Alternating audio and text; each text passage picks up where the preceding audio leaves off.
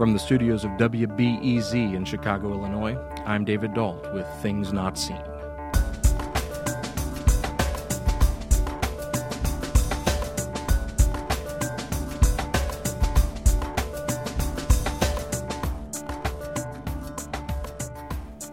On today's show, we hear part 2 of our interview with Phyllis Tickle, who talks to us about the Great Emergence, the revolution that is reshaping our society and the church itself. Later on the broadcast, Katie Scroggin reviews Soul Repair, Recovering from Moral Injury After War, the new book by Rita Nakashima-Brock and Gabriella Latini. Stay tuned.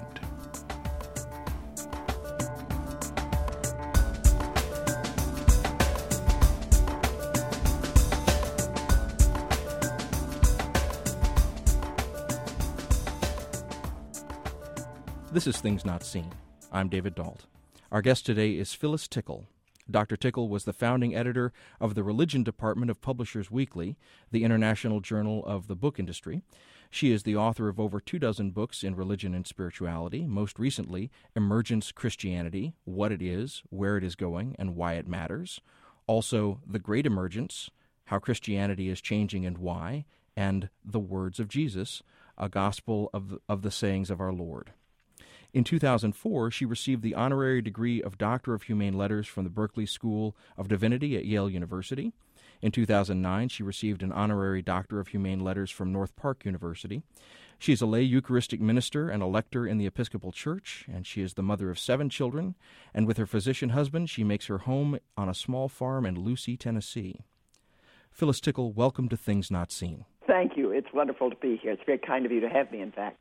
At several points, you've mentioned the Protestant Reformation, and if we think about the Protestant Reformation in terms of technology, one of the things that we can note being parallel to the rise of Protestantism is the rise of book culture. That's absolutely true. And then if we look throughout the 20th century, we can see another sort of strange shift from face-to-face worship, and then in the 20s, we come to experience people beginning to worship through the new medium of radio, and then in the 1950s and then on into the 70s and 80s, we have the advent of television, and many begin to have their worship experience by watching a television program. And I've been reading some literature on this, and it seems like a lot of those people, as they move from face-to-face to radio to television, they didn't think that they were having a simulation of worship. They thought that they were having an authentic worship experience, actual worship. Absolutely, so absolutely. How does this new advent among us, and I'm going to point now to social media and the World Wide Web, how are these new technologies affecting worship, and how do they factor into this great emergence that we're discussing? I am so glad you asked that question. So rarely do I get a chance to speak to that. And it too is one of the things. You're absolutely right on. When we went to radio, it truly was, he came into, and it was always a he, almost always, Amy Semple did some, he comes into your living room and he speaks to you with all the intimacy of a good voice and a good program, and you can be comfortable. You don't have to sit in some pew in your Sunday best with a collar that's hurting your neck or with high heels that are hurting your feet.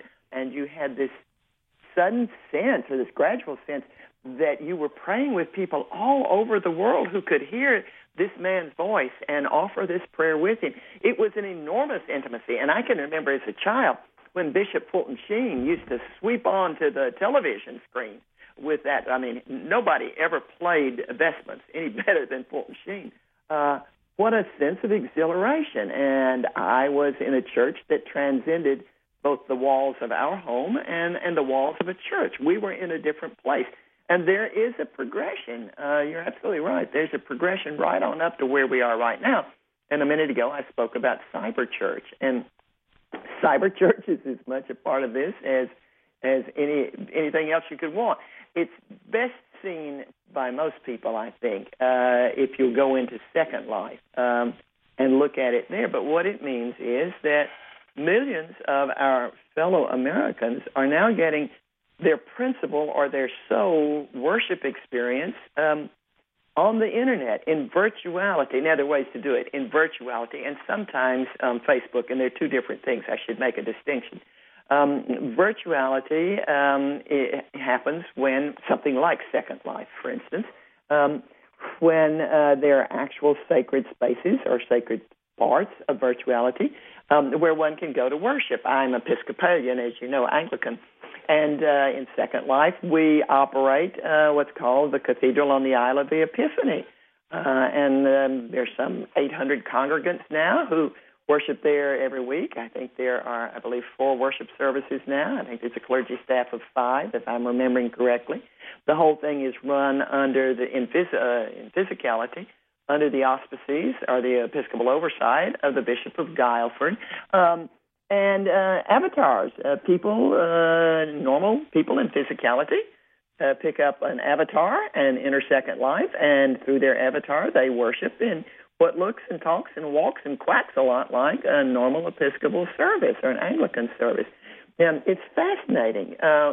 What it means, of course, at a practical and a pastoral level, and priest after priest is very quick to tell me to be sure I say this, is that folk, many folk, who cannot go physically to church, who cannot have that experience, can do so on the net, can do so in virtuality, and how wonderful that is.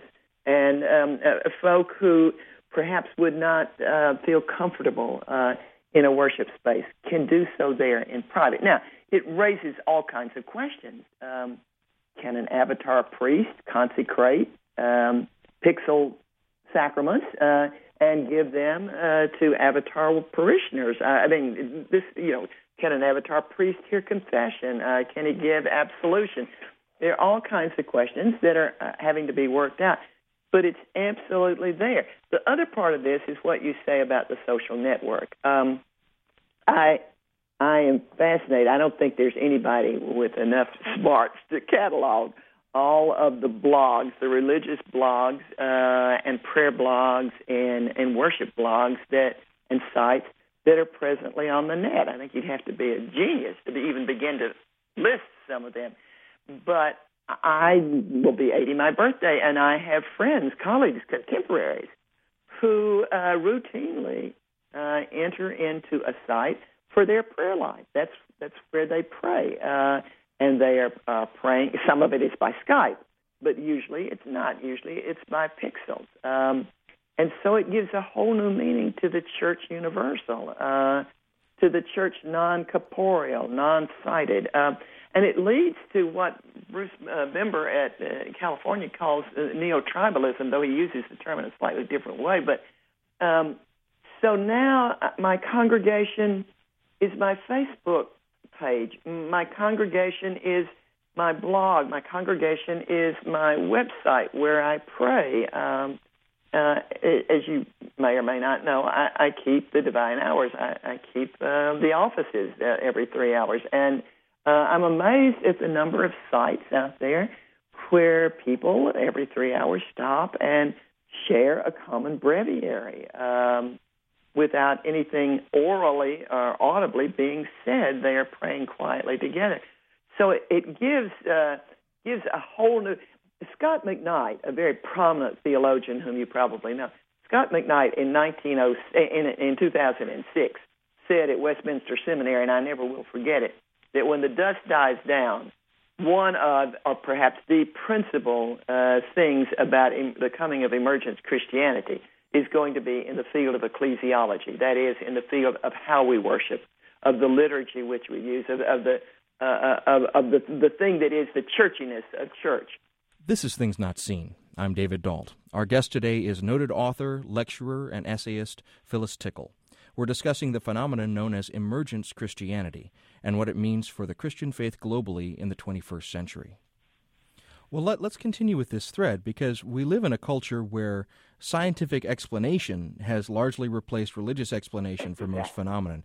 And when I was teaching college students, I used to point out to them that even the devout students in my class, if they got sick or if they got a toothache, their first impulse would be to go to a doctor or a dentist and not to call a priest. Right. And I pointed out to them that this was an example of just how deeply science had taken root and had taken the place of faith as a bedrock of their worldview. That's right. Now, has this shift to a basic comfort with scientific thinking affected emergence Christianity? Is that a bulwark of emergence Christianity? Interestingly enough, I think it has affected established or inherited church more than emergence, because emergence just assumes it. it's very difficult sometimes for older folk to understand that people 40 and under were born into the great emergence. They were born into emergent sensibilities. They were born into everything that's a characteristic sociologically, aesthetically, intellectually, politically, economically, that is characteristic of what we are right now. They can't change having those sensibilities. So they grew up with the assumption that, after what, 1939, penicillin was actually first postulated, and by 41 it was functional. After 41, you get a cold, of course you're going to call the doctor, or you're going to go to the pharmacist. You're not going to call a priest, for goodness sakes. You don't want pneumonia, do you? You go get the pill.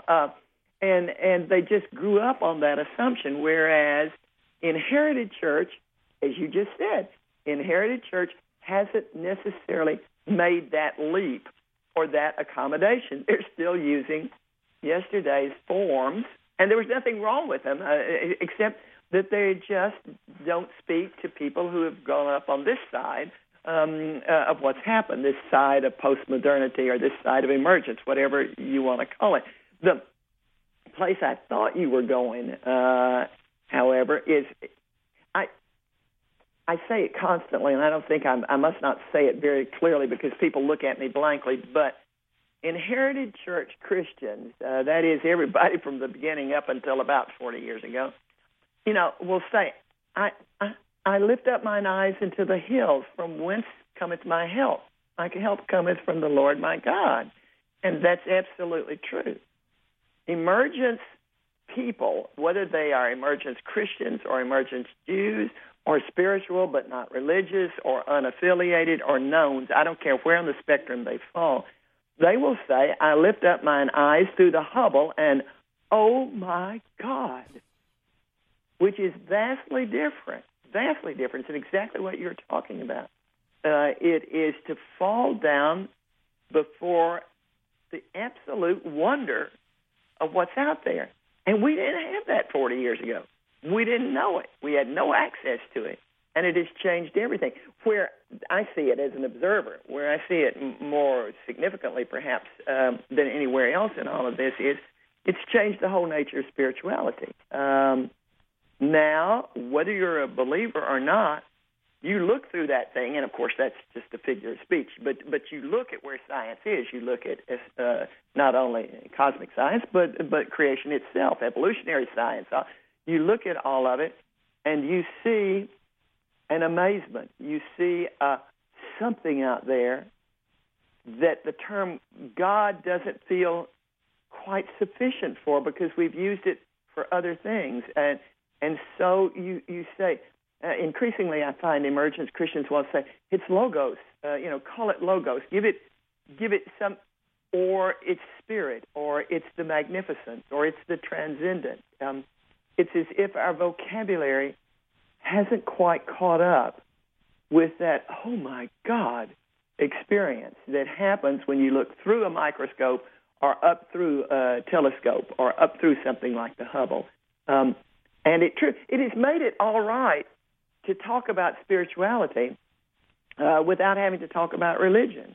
It's almost as if religion were a tin can that had exploded and let all of its contents out and lies kind of in shards around the exploded content. It's a huge part. What you put your finger on is a huge part of what's going on.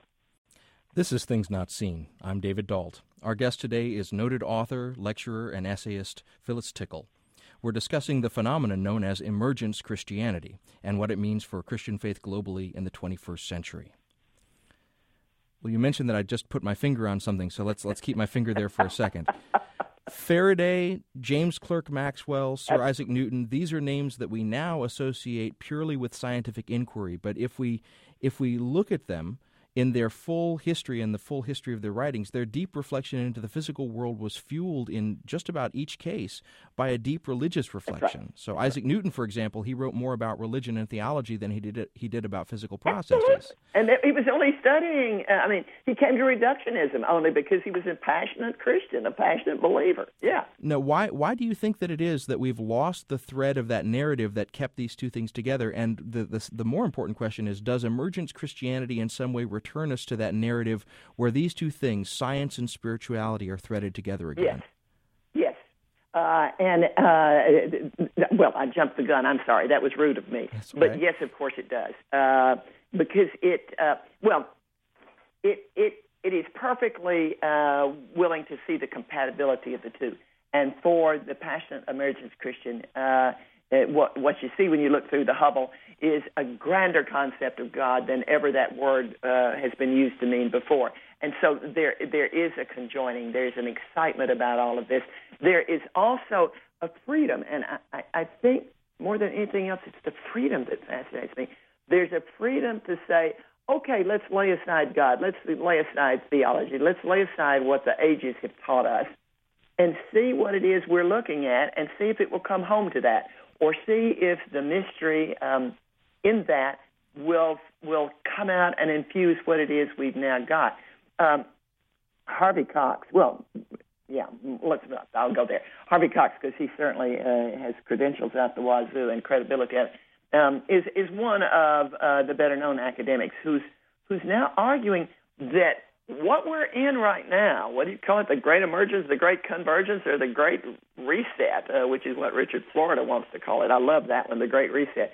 Whatever you want to call this thing, it's perhaps more. It's more monumental. I don't know whether you can be more monumental, but it is more analogous to what happened 2,000 years ago when we changed the era than it is analogous even to the 6th century, the 11th century, or the 16th century. That this one is pivotal, and it pivots right here where you put your finger. It pivots on a vastly expanded human conceptuality and vastly expanded information. Technical information doubles less than every 10 months now. That's startling. None of us can even comprehend what that means. This tsunami, this whatever, opens up, it maybe almost obviates all of the old theological terms, or it doesn't obviate them so much as it asks us to lay them aside and look at what we're looking at and then pick which ones of the old tools we will bring back into the conversation. You hear so much now about religionless Christianity and or Christianity beyond religion, or Buddhism after religion, or whatever. And what those terms are struggling to say is not heresy. It's not an attempt to throw the whole thing over. It's an attempt to break out of the old parameters, maybe, the old restrictions on what we could and couldn't think, and look at the wonder of what is before us, and be and accept the transcendence of that. That there has been a major lurch forward. The other thing that we've not said, and when you were naming scientists, I thought you were going to go for Darwin, is that we've got a brand new anthropology. And there again, you've got a man who started out as a devout Christian, very devout. He was thinking of studying for the priesthood, as a matter of fact. We cured him. We made an atheist out of him before it was over by the way we treated him, because we wouldn't let him have his wonder and his facts. They didn't fit in our container. But the thing is that in emergence, there's a willingness to accept the facts, to accept science, accept the wonder of all of this, without trying to superimpose on it a theological basis. But at the same time, there's a passion for God that is excited by this information, which is not exactly the same thing as starting as a devout Christian and then going forth to explore. It's almost the opposite direction with the same result. It's being excited by what's out there and wanting to explore it and bumping up against the oh my God phenomenon, that there is something out there. And one of the things that interests me about this is that actually I saw some figures the other day that the number of avowed atheists may be decreasing in this country. it's shifting over to those who, I don't know, which is, it wasn't maybe 2%. I wish I could remember. I don't like citing something when I can't remember what it was I saw, but it's something like 2% fewer atheists and an increase in the agnostics. That's saying something to me. I think that's fascinating. And so, yes, emergence is perfectly willing. If this is a scientific fact, if whatever you're telling me can indeed be demonstrated, can be shown to be true, then it's got to be, the God I worship is the God of truth. And it's got to be that it fits somewhere. And so I'm not afraid of your truth. And I will see how it fits, and if it doesn't fit, I'll just live with the contradiction. But it doesn't impinge on my faith. It doesn't impugn my faith. It simply increases it. And that, I think, is very exciting. This is Things Not Seen. I'm David Dalt. Our guest today is Dr. Phyllis Tickle, who has written numerous books on a wide range of subjects relating to Christian faith. Most recently, she's turned her attention to the Great Emergence, the cultural shift that is reshaping both religious faith and society in general. You can find out more about Phyllis Tickle and her work at our website, thingsnotseenradio.com. We'll be back in a moment. This is Things Not Seen. I'm David Dalt. Each week on our program, we offer a rich conversation about culture and faith. Our guest is Dr. Phyllis Tickle, who's written numerous books on a wide range of subjects relating to Christian faith. Most recently, she's turned her attention to the Great Emergence, the cultural shift that is reshaping both religious faith and society in general. You can find out more about her work at our website, thingsnotseenradio.com. Now, if I'm hearing you correctly, then what we should be encouraging young people entering seminary to do is to maybe look at less theology and instead study some physics and some information theory. David, I have said over and over again to audiences, especially when I'm in seminaries, I would not let any young person, male or female, and certainly not any middle-aged person, male or female, into a seminary unless he or she had an undergraduate degree in physical science, preferably in physics, and as a substitute perhaps in mathematics. I don't think you can preach nowadays. I don't think you can think theologically without an acute way. And that, this from a woman. I had one class in physics. All right, one class in physics, and there were 17 of us. I was the only girl in the class, and I wasn't married yet. So I laugh and say it was more applied biology than physics. There's an arrogance in what I'm saying. But I must also hasten to say I read perhaps more than one would expect or than would be normal within physics, granted at the popular or lay level, at the TED level, at the Learning Institute course level, because one has to. You cannot. Yes, you cannot teach or preach without that now. I would even maybe tentatively go so far as to say, I don't think you can worship as completely or fully or richly without at least some awareness, without looking at science news every week, for instance, if you want to do it at a really lay level, without looking at some TED Talks. I think that's just there.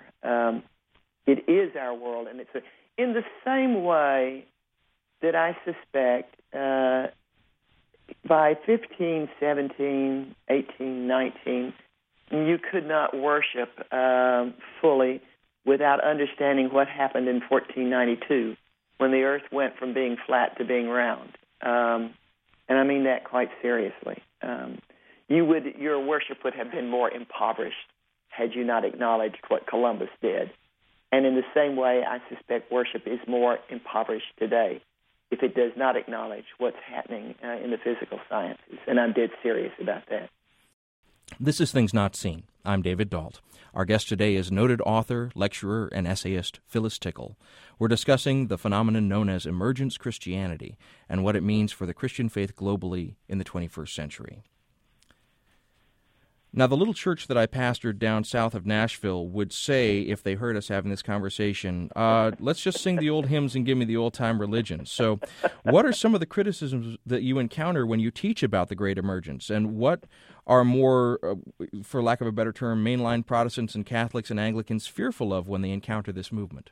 Well, I think the diminishing numbers is the first thing that gets them, along with the diminishing endowment, and that's perfectly normal, perfectly understandable. I think, but though before we get to the theological concerns, it really is the immediate concerns of can we keep the lights on, and how are we going to pay a preacher. But obviously, when you get to the mid-judicatories or the more organized or hierarchical parts of Protestantism and Roman Catholicism, you arrive at some theological concerns. But at the parish level that you're talking about, the small church south of Nashville, Protestantism isn't going to go away, and we're not going to throw it away. Many of our small parishes or congregations are indeed going to have to merge with others, and we see that happening already. A thing called Call to Common Mission, which was, 6 or 7 years of painful confabulation before Lutherans and Anglicans agreed to share congregations and share seminaries and share priests or pastors, and now there are about 7 or 8, I think, Protestant divisions that fall under the Call to Common Mission thing and can swap around. We're going to get that.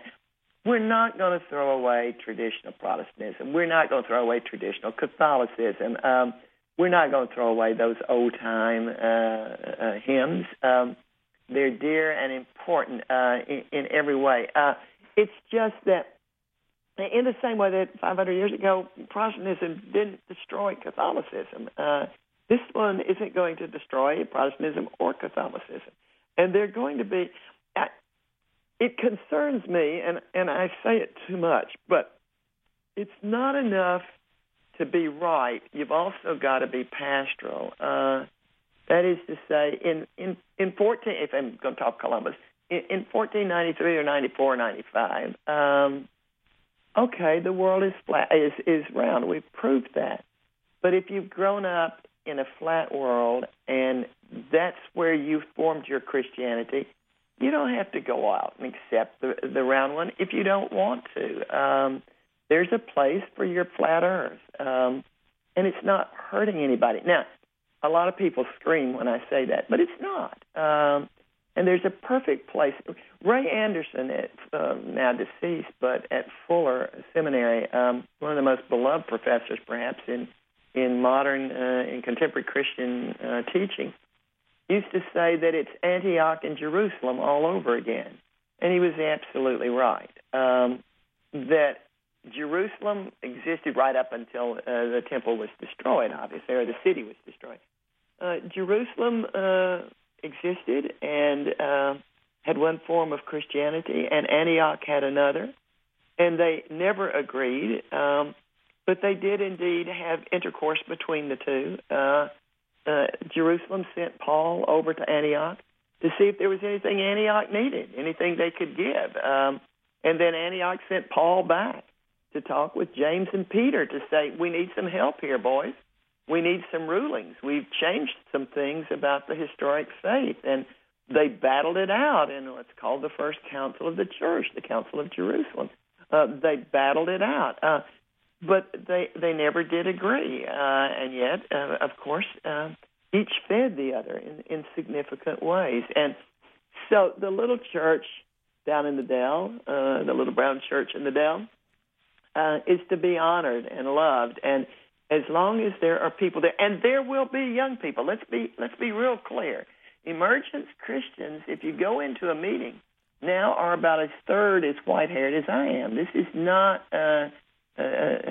older citizens are beginning to understand something's happening here. For one thing, they have the time to think about it and the impunity to think about it, whereas the little church in the Dell, or the inherited church, if you want to give it a more dignified term, in general appeals both to the older citizen, but specifically to that group of people who are between 45 and 60 or 65. They neither grew up in emergent sensibilities, nor are they old enough to be able to give up the sensibilities of modernism that formed them. And so they need a religious expression, a place of worship that appertains to their values and their customs. Well, God bless them, and may it be so. And may many of the established congregations or churches or communions that do have the money find a way to make it possible for those smaller ones to continue to survive so long as they are useful and meet a purpose in the kingdom of God. But the thing that is dangerous, the thing we must worry about or try to prevent, is the scorning of either Jerusalem or Antioch, each for the other. We do different things within the kingdom, and the position of each of us is as holy and devout as God chooses to make it. So it's not for us to scorn, and that's I think an important lesson for some of us who kind of think that we are fast and on the ball and very with it. To look back and remember that this is what we came from, and this still is valuable. This still has something to say to us in every way. Well, Phyllis Tickle, I have very much enjoyed our conversation today. Thank you so much for taking the time to speak to us. Well, thank you for having me. I loved your questions. Our guest today was Phyllis Tickle. Dr. Tickle is the founding editor of the Religion Department at Publishers Weekly, the international journal of the book industry. She's the author of over 24 books on religion and spirituality, most recently Emergence Christianity, What It Is, Where It Is Going, and Why It Matters, also The Great Emergence, How Christianity is Changing and Why, and The Words of Jesus, A Gospel of the Sayings of Our Lord. As I mentioned, this is part 2 of our interview with Phyllis Tickle. If you haven't heard part 1 yet, you can listen to it online at our website.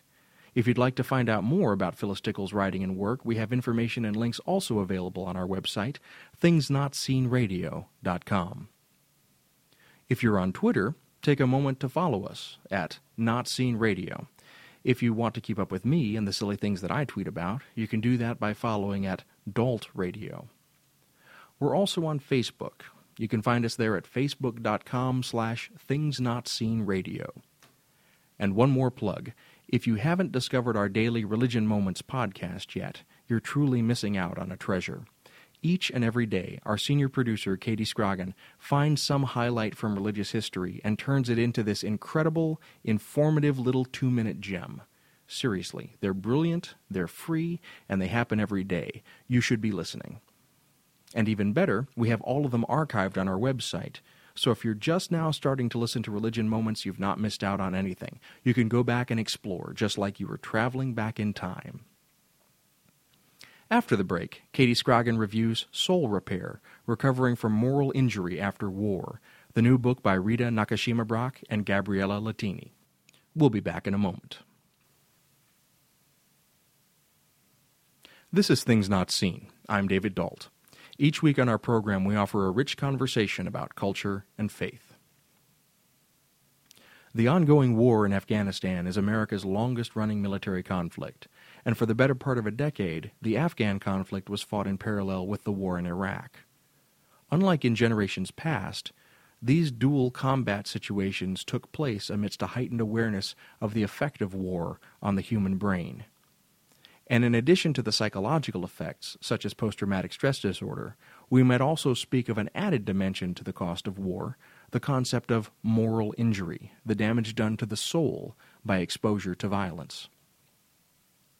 Rita Nakashima-Brock and Gabriella Latini, who both grew up in families deeply affected by war, have been working closely with veterans to explore what moral injury looks like and what can be done to help heal the damage inflicted on soldiers' consciences. Their recent book on the subject is called Soul Repair, Recovering from Moral Injury After War. Katie Scroggin offers this review. Whatever your thoughts on the military establishment, and regardless of your position on war, whether a particular conflict or combat in general, any honest consideration of armed engagement and the forces that participate in it must take seriously the individuals involved in waging war, as well as the impact that training and combat have on those individuals. Such consideration is the aim of Rita Nakashima-Brock's and Gabriella Latini's Soul Repair, Recovering from Moral Injury After War. A product of the scholars' work with the Truth Commission on Conscience in War and with a number of veterans, Soul Repair brings together those veterans' stories of training, combat, and homecoming in order to examine what the authors call moral injury as it pertains to members of the military. Even though an individual suffering from moral injury may also have experienced post-traumatic stress disorder, or PTSD, the two phenomena are not synonymous. For one thing, because moral injury is not any psychologically or psychiatrically diagnosable predicament. Rather, the authors tell us that moral injury is, quote, a profound spiritual crisis, the violation of core moral beliefs. Participating in what one considers to be an unjust war, engaging in torture, or harming or killing civilians could all cause moral injury. Such trauma is only intensified if the military at large fails to understand or even punishes its members for expressing their apprehensions, or if it fails to provide adequate resources to address soldiers' moral wounds. And a soldier's ability to confront and begin to heal moral injury is hindered even more when, after returning to civilian life, friendships formed in combat or training no longer have the intensity provided by purposeful or dangerous situations that sustain them, or when a soldier's family, friends, and loved ones are unable to understand or know how to deal with traumas faced in military life. In the book, Brock and Latini allow veterans to describe what they have experienced and how they attempt to face and deal with the realities of moral trauma. In doing so, the reader is presented with individuals who are much more complex than either hawks or doves would like to believe they are. For example, although it may not change peace activists' desires to end or not to become involved in war, these portraits make it very difficult to dismiss soldiers as unthinking beings only interested in indiscriminate killing in the service of my country, right or wrong. And those eager for war may not want to hear that far from enlisting out of a determination to defend American prerogatives at any cost, many people join the military because they have no other financial or professional opportunities, and that many soldiers are conflicted, both about participation in conflicts and about the ways in which those conflicts are carried out. The veterans telling their stories in these pages struggle with every aspect of military life and with larger questions, such as the meaning of just war, the decision-makers who get us into armed conflict, and the justifications of combat used with and within the public. One Army chaplain, for example, has spent years working to achieve government recognition and acceptance of selective conscientious objection, where soldiers need not be opposed to all war to be considered conscientious objectors in a particular war. Whether directly addressed within or read between the lines of the veterans' stories, propaganda's role in soldiers' decision to enlist, in their training in combat, and in their reception by the public is evident. Especially salient is the veterans' weariness with assertions that members of the military are heroes deserving unconditional praise. Not only do such declarations fail to honor the complicated and often oppressive decisions involved in military service, these veterans say they also provide the public a way to absolve itself from its own responsibility for sending troops to do its dirty work on its behalf, and from failing to consider or pay prolonged attention to the realities such work involves. Returning home is already difficult, and the scarcity of people able to understand what veterans are going through or to know how to talk to them about their experiences makes that return even more demanding. And so the sense that the public is unwilling to accept soldiers as the human beings they are makes the post-military world seem even more alien and alienating. It is this acknowledgement especially that proves the book is more than an empty call, as the slogan goes, to support our troops. In working to be more understanding of soldiers' and veterans' experiences and of the impacts they have on those soldiers' lives, Brock, Latini, and those veterans they interviewed are also very clearly calling society at large to its responsibility for the injuries soldiers bear in its name, for allowing soldiers to be sent to war, and then, for the most part, forgetting about both them and the conflict they're engaged in, for not giving veterans the resources they need to recover, for accepting the propaganda used to justify the sacrifice of lives and souls. The authors could build upon this discussion of propaganda's role by extending the conversation to consider the place of and justification for the existence of the military in general. How do we balance the need for defense with imperialist impulses and aggressive tendencies? How does a society maintain itself without a force of what is essentially trained killers on the ready? Should this project be expanded, the authors could address the attitudinal, behavioral, and cultural links between the general society and its military, in one way by considering the phenomenon of sexual assault. What sorts of moral injury are inflicted by and upon a microculture, itself representative in many ways of society at large, that seems not only rife with this sort of abuse, but also slow to truly acknowledge and bring such violence to an end? These proposals for expansion of the discussion aren't criticisms. Instead, they're evidence that Soul Repair does just what a good book should do, namely, provide the reader not only with engaging material, but also with multiple reasons to continue the conversation and to act upon the insights we find there. It's hard to see how such a spur to further discussion and action wouldn't be beneficial both to our military and to the society that maintains it. Katie Scroggin is an independent scholar and translator. She lives in Texas. She reviewed Soul Repair, Recovering from Moral Injury After War, by Rita Nakashima Brock and Gabriella Latini.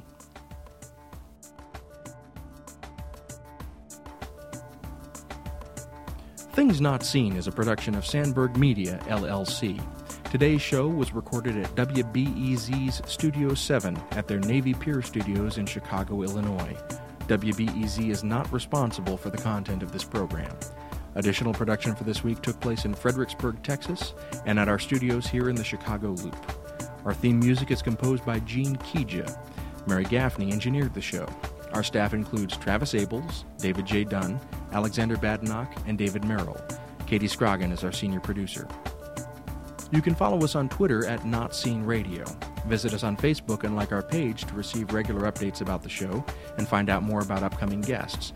That's facebook.com/thingsnotseenradio. And you can sign up for the free podcast, listen to old shows, send us an email, and hear extra audio from our guests if you visit us on the web at thingsnotseenradio.com. I'm David Dalt, and we'll be back next week with more conversations about culture and faith. Please join us.